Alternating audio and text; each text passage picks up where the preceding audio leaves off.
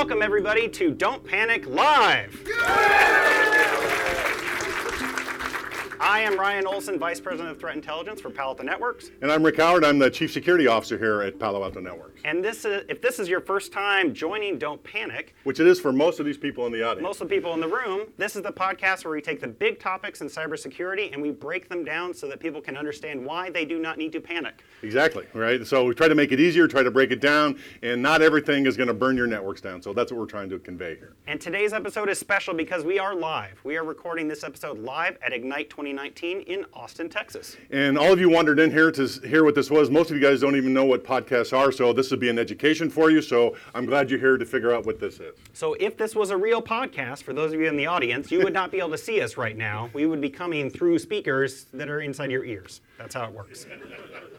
Yeah, our actually studio is around a big ping pong table in the office, right? So picture that when you're seeing what we're talking about. It works really, really well. The big topic today is threat intelligence. That's what we do for a living. That's what we do for a living. All so right. This is the 32nd episode of Don't Panic that we've recorded. Lots of different topics we've talked about in the past, but we realized that we haven't actually talked about threat intel overall. Why do people panic about it? What are the concerns people have? And Ryan and I have been doing threat intelligence for many, many years, way too many years to think about it. So we have an opinion about how threat intelligence should be done. Absolutely. So most of the time when I talk to people about threat intelligence and I think, why are they concerned right now? There's a few things that come up. One is, I think the most common one is a lot of people feel like they should be doing something that they're not doing. There's this sort of intense fear of missing out because they think that everyone around them is doing all this cool threat intel work and they're just not doing the same thing. They're focused on running their SOC. That's what they're trying to do every day. And I think that's really common. So if some of you are feeling that in the room, that's why we wanted to talk about today, to try and demystify sort of the components of threat intelligence, what you should be doing, what you maybe shouldn't be doing, why you shouldn't even be concerned about it at all. So if you're one of those people that have the fear that you're missing out, don't worry, everybody feels that way, all right? Yep. So you're in the big crowd, so we're going to try to help you think about that and frame it up for you today. So if you think that everybody's doing threat intel better than you, it's not true. Yeah. There are tons of people out there who are talking about doing threat intelligence and doing nothing at all. Also, alternatively, if you think that the data feed that you bought is threat intelligence, we'll explain why that's not the case either. And we should point out that we have a big contingent from Palo Alto Networks' own internal threat intelligence team, Unit 42. Unit 42, give me a big whoop whoop. Okay, that was just really horrible. Okay, so, all right. So I like to start off conversations like this with a little bit of a definition. There are a lot of definitions about what threat intelligence is, but the one that I like the most is actually one that came out of Gartner a few years ago. It's a little long, and I'm going to read it for you, because that's what I like to do, just read definitions aloud into a microphone. That's the preponderance of our podcast, is reading definitions. Absolutely. Threat intelligence is evidence-based knowledge, including context, mechanisms, indicators, implications, and actionable advice about an existing or emerging menace or hazard to assets that can be used to inform decisions regarding the subject's response to that menace or hazard. Whew! It's a long That one. is a lot, okay? So there's three words that I really like in that definition of threat intelligence. The first one is context. Why is context important, Rick? All right, because you don't want to be making decisions about things you don't understand, all right? You get a piece of intelligence in that says IP address is bad. If you don't know why it's bad, you're going to be very reluctant to do anything proactive on it. Exactly. You can't make a lot of decisions using that information. Right. Second thing, actionable. Actionable means you can do something with it. That's really key. If you get intelligence that a sort of unknown menace of some kind is threatening your network, that can make you feel uncomfortable, that can make you worry, that can make you panic, but it doesn't really give you anything you can do. There's no action that you can take. And the last one is informed decisions.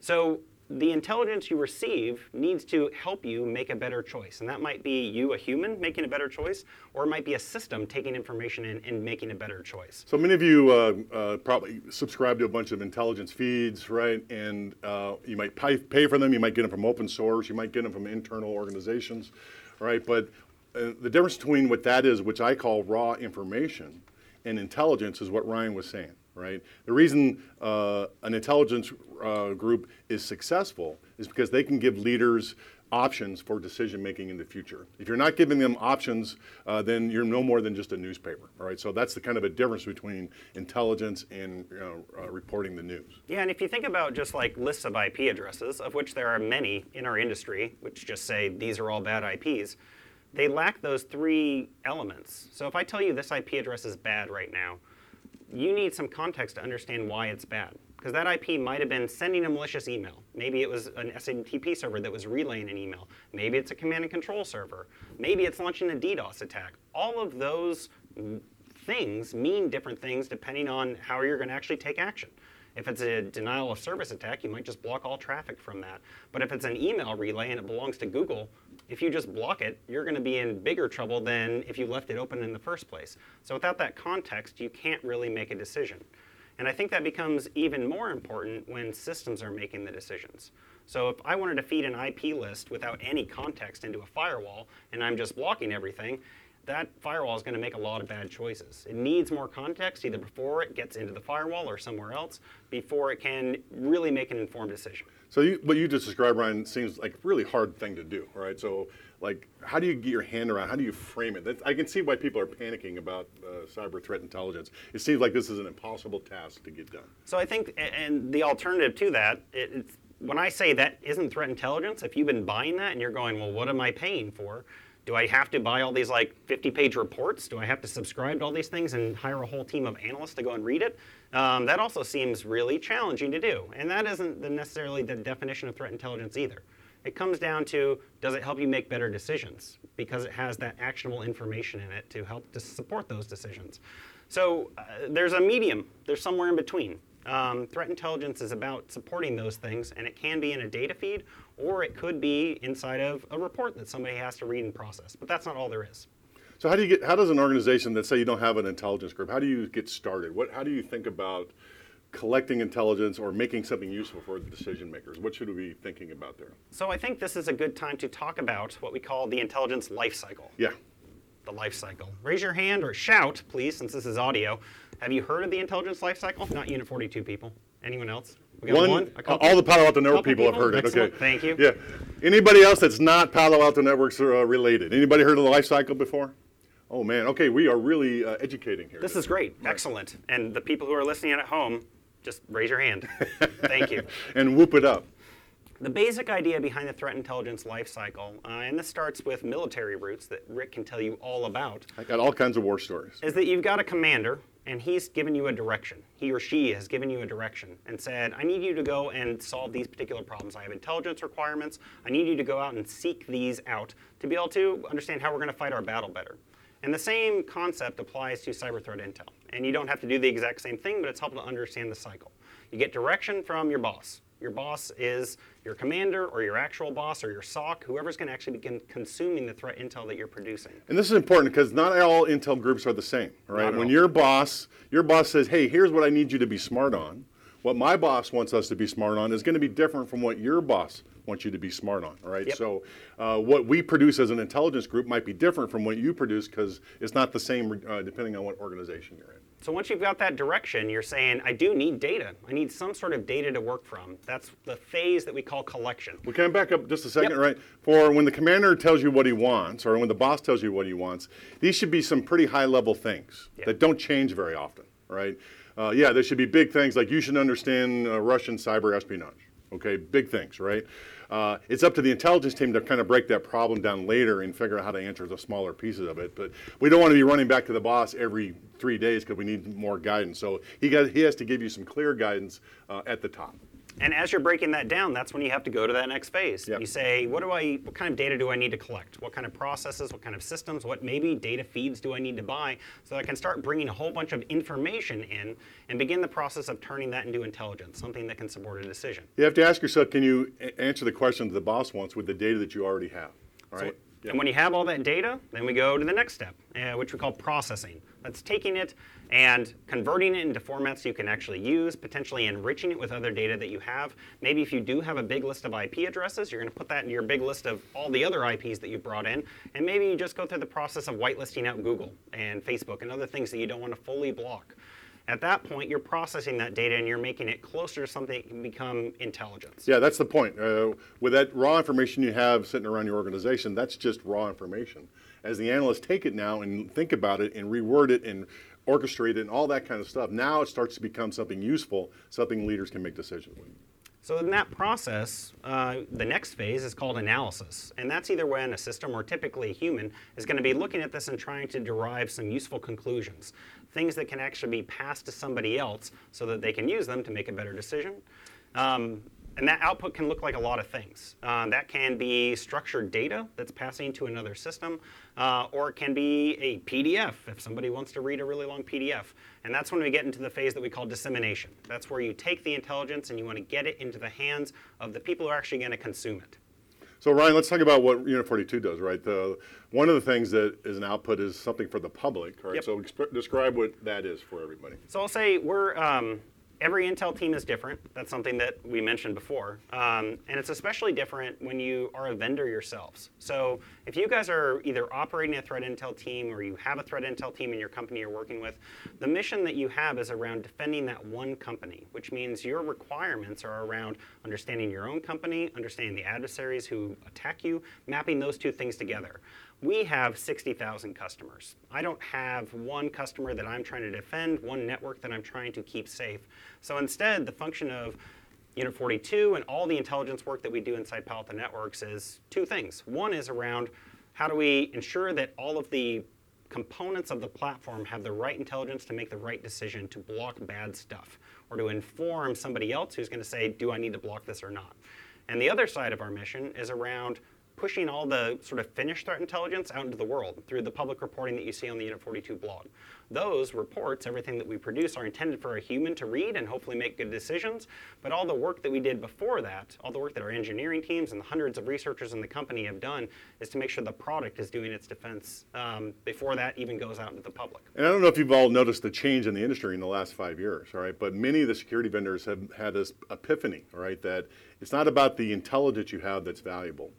It's about what you do with the intelligence that makes it useful, right? So philosophy at Palo Alto Networks and Unit 42 is that we give our intelligence out for free because that's not what is useful, right? You need to take the intelligence and use it to put prevention controls in the security controls that you have, right? And we belong to an organization that is sharing threat intelligence with each other between security vendors. How many people have heard of the Cyber Threat Alliance? Right, some of you have, right? So right now, this is a nonprofit. It's been in existence for like 3 years, something like that. Michael Daniel is the president of it. He was President Obama's Cyber Czar. That sounds scary. I know it does. Cyber Czar. Cyber Czar. I wish I had a crown for that. We should get him a crown.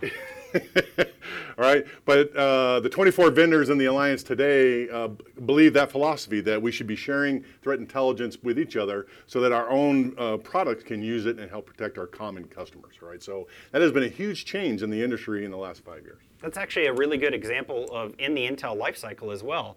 One of the ways that we disseminate threat intelligence, when we want to share things that we know with the Cyber Threat Alliance, we package everything up into a specific XML format to pass over to them, because that's what they can consume and that's what they can work with, because they're one of the consumers of the intelligence that we produce.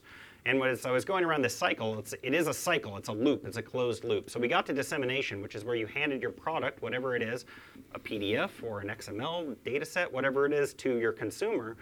The next step after that is called direction again, because you come back to the top. That's where you need to get feedback from the person who used the information you provided to say, was this useful or not? Because the one thing that everybody considering building a threat intel team in your company is thinking about, you should be thinking about, is who's going to use this data, because they're the ones who hold the purse strings about whether or not I get resources that I need.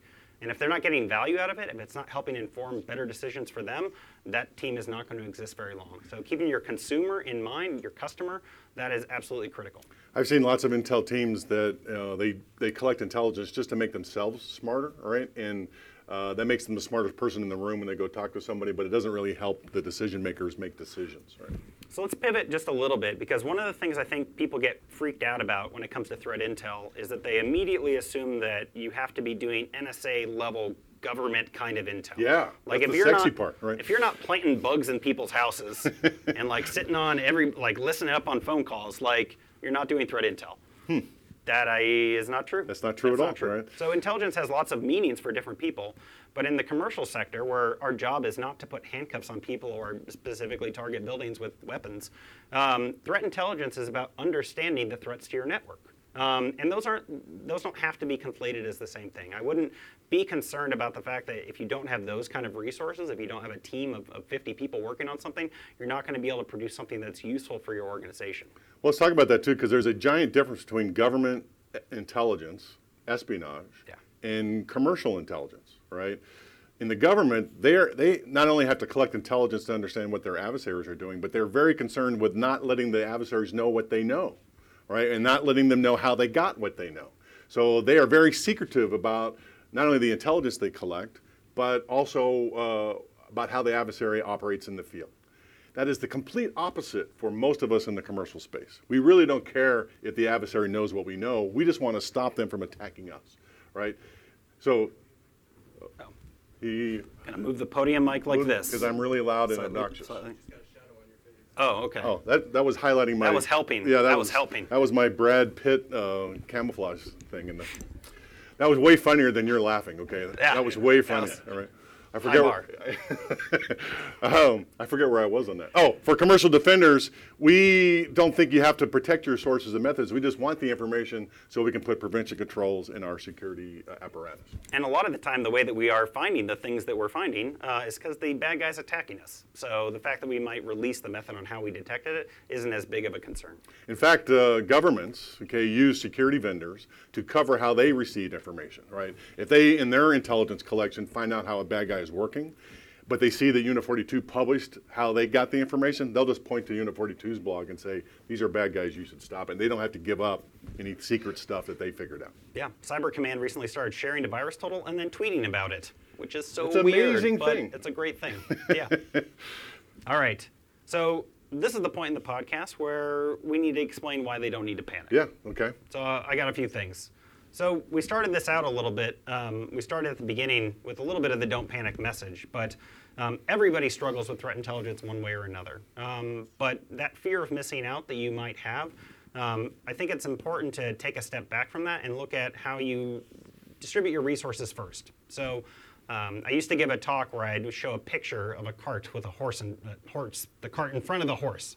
And the message was, if you're not, patching vulnerabilities and you don't have any visibility inside your network and you're not doing the basic sort of hygiene stuff that Nikesh was talking about this morning, you should not be thinking about building a threat intelligence team. That's something that you should wait and do later.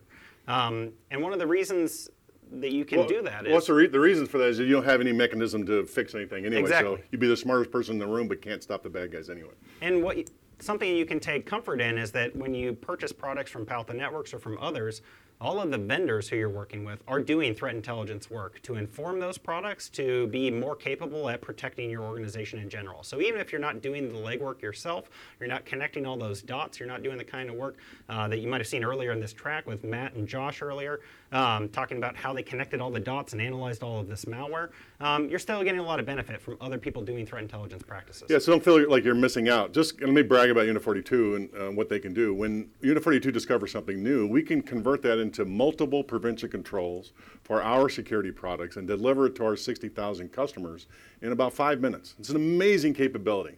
And we also share that with all the members of the Cyber Threat Alliance. Those guys have similar capabilities. Ours is way, way better. But, they have similar capabilities. That's a way funnier joke. You should be laughing about that right now. I laughed. Okay. Well, the point is that we can get in prevention controls distributed around the planet in minutes to hours, and you don't have to do a thing. So don't feel bad if you don't have an NSA quality intelligence group inside your organization. All right. Are you still panicked? Anyone in the room panicking? Feel better? Feel worse? Somebody feel worse? That half of the room is asleep, okay? So that has not really worked that well. This is a really good time to transition into the pop culture moment. Excellent. So, normally I play the little Batman sound here, but I didn't get that properly onto Ela's laptop, so pretend a Batman sound just went, and we'll edit that in. Time for the pop culture moment. So, for those of you who are the idea behind this part of the podcast is there's a lot of representation of cybersecurity in the media, good and bad.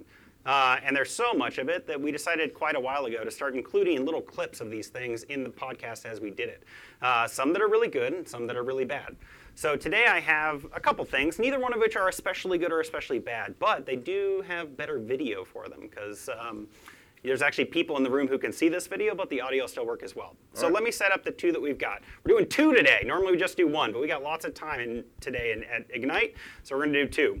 The first one is from a TV show that was on CBS for a while that's called Limitless. Anyone see the Limitless movie that starred Bradley Cooper? So thank you. Some people saw it. It's not bad. The basic setup on this one is that Ryan has a really low bar for what's really good. But go ahead. I like all movies, all movies except one. I can tell you after the podcast is over. So the basic idea in Limitless, the movie, was that the Bradley Cooper character found this drug called ZDT, and he takes it and he becomes like a super mega genius. So movie's totally fine. They made a series out of this as well that doesn't star Bradley Cooper. It stars sort of a squishy-looking version of Bradley Cooper instead. And then the clip that we're going to play now, he has decided he wants to become a hacker using this super ZDT stuff. So I'm going to play it, and we're going to hope that this actually works, because it might, I think. And let's go, and we'll talk about it afterward. Smartest people on the planet couldn't do it, man. Sounds like Quentin just threw down the gauntlet. Spellman, I'm going to prove that there's at least a chance that your friend is telling the truth. I'm going to get past the security on one of those arms. I'm going to hack the unhackable. I appreciate the help. One thing. What is hacking? Seriously? Well, I mean, I know in the movies, there's usually a montage where they play really serious music, even though you're just watching somebody type really, really fast. And then it says, like, server acquired, and then boom, something's hacked. Did it for the lulz, all that good stuff. I just don't know what happens during the typing part, or even what the word hacking means exactly. So, as it turns out, the reason movies just show a montage, they do it that way because hacking is boring. I mean, I could tell you about programming languages or how I got in touch with Everywhere, a hacker collective that schooled me in basics, but really, wouldn't you just rather be watching some vines of things blowing up instead? My new hacktivist friends at Everywhere said there was absolutely no way I could hack into Quentin's prosthetic arm. But those guys were good for the basics. I left them behind with about a week of practice. Eventually, it was up to me. Well, me and NZT. I started timing my doses so I'd get hack time at night, and finally, after a bunch of time practicing in between everything else, I think I finally got somewhere. All right, so that's the clip for this one. So one of the reasons I really like this one, I wanted to show it, was partly because there's a lot of visual stuff going on there, like exploding watermelons and things like that. It has everything to do with hacking. Absolutely, but also, it's so true. The reason that they show montages of people typing with techno music and other stuff going on is because the act of hacking is boring to watch. It takes a lot of time, it is slow, and that doesn't make for interesting media. So in some of the movies out there, like what was the one with Thor, with Chris Hemsworth? Black Hat. Black Hat. We all thought it was a beautiful movie, but in order to make it sexy, he had to walk around with guns and make it really sexy. And because what we just saw was true, it's really boring hacking into stuff. It is really boring, and typically a few of the sort of tropes that we've identified over time, as Rick and I have found this and chatted about it. One of the things that you can tell good hacking versus bad in cyber in a movie is there a ticking clock? Because if there's a ticking clock, it's probably BS. Because we don't normally have ticking clocks. Most of the time, there's lots of preparation and time that goes into this so that they can develop a script or whatever the tool might be, and then it's really just pressing a button at a time and then typing things slowly into a command line. There's an excellent video by the guy that used to run TAL Office, the offensive arm of NSA, and he describes how they break into systems in a YouTube video. You should go watch this; it's excellent. But it takes days and months to get to where they need to go. It isn't happening with a clicking or a time or a clicking. What is it? Ticking time. Ticking time. Ticking I can't even speak. Yeah. Dun, dun, dun, dun, dun, dun. Okay, let's open the next one. So the second one is from a movie called The Net. Anyone remember The Net? Love The Net. Okay, so The Net is from about 1996, I think, is when this first came out. The Net stars Sandra Bullock in a thriller that also involves her being sort of a good guy hacker. And in this clip, what's happened is she's been sent a piece of malware, and she's got to figure out what it is. It's been embedded inside, I think it's a game. She's using an extremely old Macintosh, and we'll talk about it more in just a second. Here we go.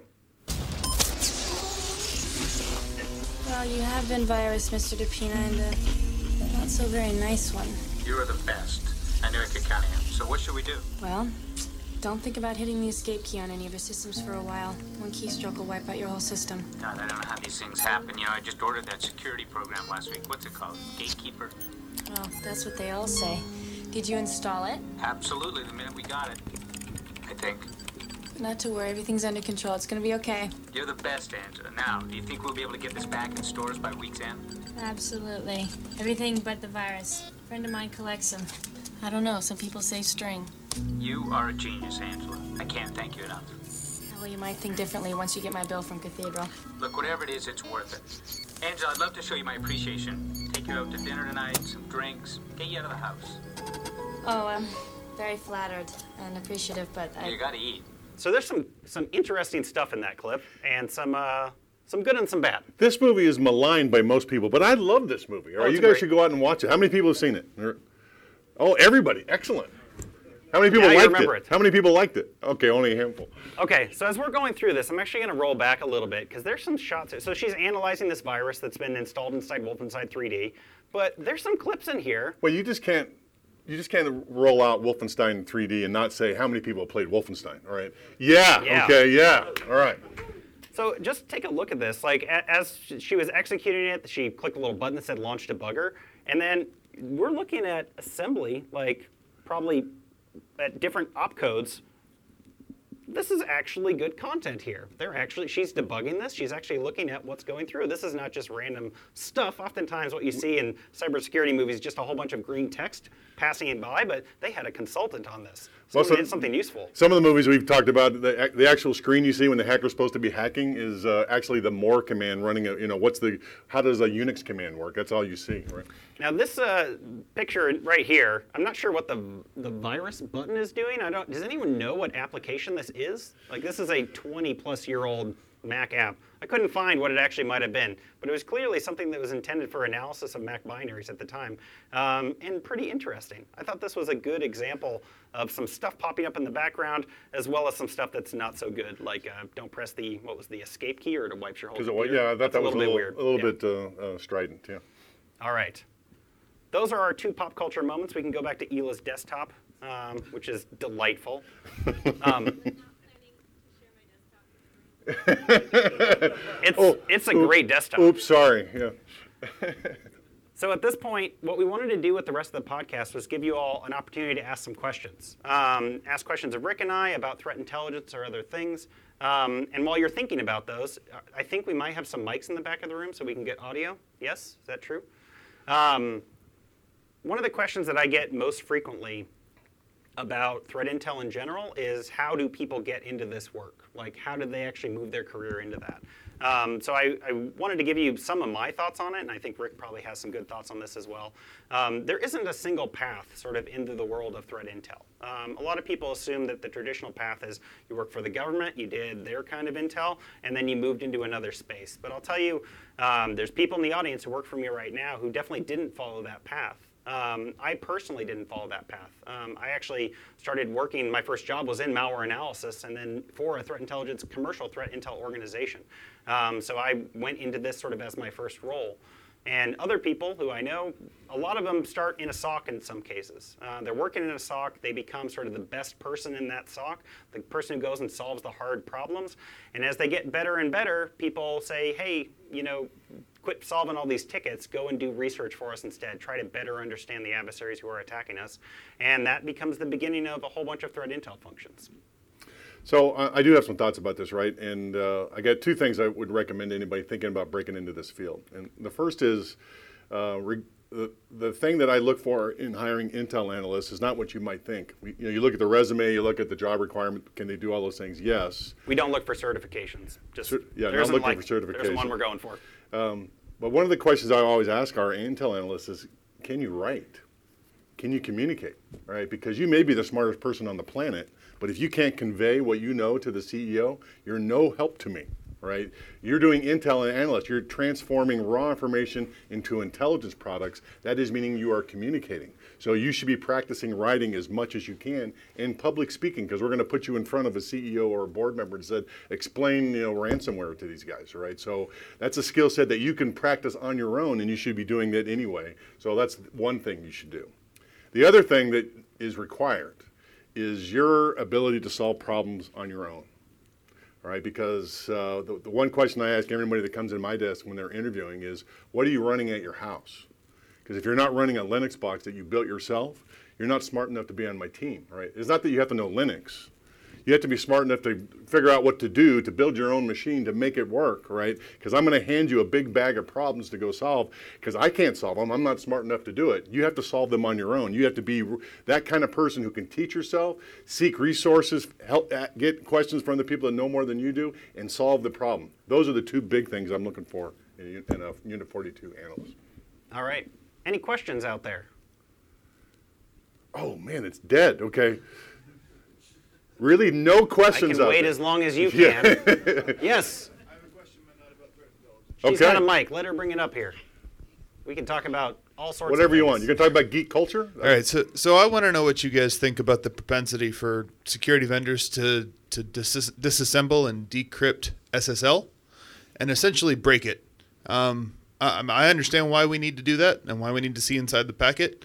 It seems like we're always just a little bit behind whatever the latest version of security is in that. And in some cases, we even weaken SSL and TLS in order to accomplish what we need to. Can you talk about where you think that's going, what TLS 1.3 is going to do to the landscape, new features that come out to defeat what we're doing? What does that look like long term? Go first. So I would say, to the beginning of the point, 80% of traffic at this point in some networks is SSL encrypted. And that leads to a lack of visibility for a security team and not being able to know anything about their traffic, which is really problematic. And I understand the perspective of people are uncomfortable having their data decrypted, their information decrypted, so that can be broken in the middle and people can observe it. But when it comes from the perspective of the network operator, the person who owns the infrastructure the data is running over, they need to be able to see the data. So I think it's from a feature set for Palo Alto Networks, PAN-OS implemented SSL decrypt quite a while ago, and it continues to be updated to be able to function with the latest. But as this happens over time, I expect nearly all of our customers to adopt some level of SSL decryption. And the real key from my perspective is understanding how you get your users comfortable with what you're decrypting and the policies that you have around it. Because it's not necessary, if your SSL decryption solution is, I'm going to decrypt all SSL traffic, that's a terrible solution. Because if you're doing that and you're breaking open people's medical data and their banking data and things that are truly personal to them, you're going to lose their trust and they're not going to want to pass over your network at all. But if you can properly communicate what your policy is and explain why you're only looking at the things that are unknown or likely to be untrustworthy, I think you can get most people on board and understand why that particular traffic needs to have that broken and inspected.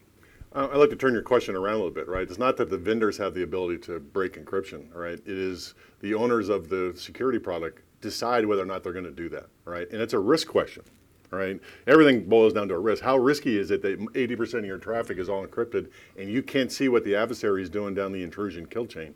You guys can decide what you want to do with that, right? And from my perspective, I want to open it up, I want to see it, I want to identify it, I want to block it in multiple locations. So for my organization, we're going to open it up. But I can see where other organizations would say, no, I don't want to do that. There's a Don't Panic on Cybersecurity Risk Assessment. Go check it out Yes, on indeed. iTunes. I think it's really interesting too, the kind of the play between laws, HIPAA, all the different compliance that comes in with that. We recently had a threat assessment done where they were able to create a new website and get our proxy vendor to classify it as healthcare, trying to get around SSL decryption as well. Yep. So I don't think it's a problem that's solved. I don't think it's a problem that's going to be solved for a while, but it's interesting to see the direction that it's going. Yeah, I'll agree and say I think the majority of problems in security aren't solved. And one of the reasons for that is we always have an adversary. Nikesh talked about that a little bit this morning. There's always someone on the other side of the table who's trying to undo the things that we do to keep our data safe, which isn't true in every environment. There are places where you hammer the nail in and it stays in and you can just trust that that's going to work. But we always have someone trying to pull that nail out, and that makes everything a little bit more complicated. Well, and you're all Palo Alto Networks customers, I'm assuming, right? So you already have the ability now to identify, let's say, HIPAA traffic through the app that the employees are using. So you can say that app, we're going to do something different with that app versus all the other apps, right? It doesn't mean you might not want to open it up and see what's going on, but at least you can handle it differently, right? Any other questions? Yes, sir. One more from a handsome British gentleman, I think. who I've never met. you. Who I've never, even though he's wearing a Unit 42 shirt, never met stole him that. before. So I'm not sure I heard you talk about open source intelligence, but it's a thing. Can you talk about the benefits of that versus closed? How it's evolved over the last decade or so? Absolutely. So open source intelligence is intelligence that's open to the world. Anyone can go and access it. Closed source being things that are only accessible under certain forums, either because you paid for it or you have some sort of agreement or you're generating it yourself. The world of open source intel has exploded in the past decade. And I'll say, I think 2 historical things really happened, which changed a lot of what happened in open source intel. One, back in 2010, there was a big attack on Google we called the Aurora attacks. And shortly around the same time, Lockheed Martin published their kill chain paper, I think a couple years earlier than that. And those 2 things led to a lot of people saying, hey, there's a lot of adversaries out there who are relatively sophisticated, who are attacking big networks. And we have this model for understanding how they operate. If we can share more publicly about this, that'll be a good thing. And 2, we'll get good attention for our company, which wasn't a thing that was true before that. People didn't want to go out and talk about breaches they had experienced or breaches they were discovering prior to the Aurora attacks. And that changed, and it led to nearly every vendor at some level pushing a lot more intelligence out into the world. We publish tremendous amount of reports just completely for free out to the world, but every vendor does this on some level, which has meant 2 things. One, there's a whole bunch of information that's available now and a lot more for all of us to go and read. And if you'd seen Brittany Ash's talk yesterday, it made the whole landscape a lot more confusing as well, because all of a sudden now you have 50 different people naming 50 different things, and a lot more complexity for people to work through. So I'll say there's a lot of benefits of all that open source intel coming in, but there's some downsides as well. And that's the change in the industry we were talking about before, okay? It's becoming more acceptable to share threat intelligence with everybody as opposed to keeping it secret, like yours is better than somebody else's. It's really not. You might have a piece of it that nobody knows about, but it's pretty much everybody's seeing the same thing. Yeah? Yep. All right. Any other questions? We're at the end. We're at the end. Thanks, everybody, for joining us for the very first Don't Panic Live. And thank you for clapping on cue. Thanks, Rick. Thank you, Ryan. I was glad to be here. We'll see you on the next one. And please download and listen to the podcast. Thanks. Thanks, everybody. You've been listening to the Palo Alto Network's podcast series. For more useful information, including conversations like this one, visit paloaltonetworks.com.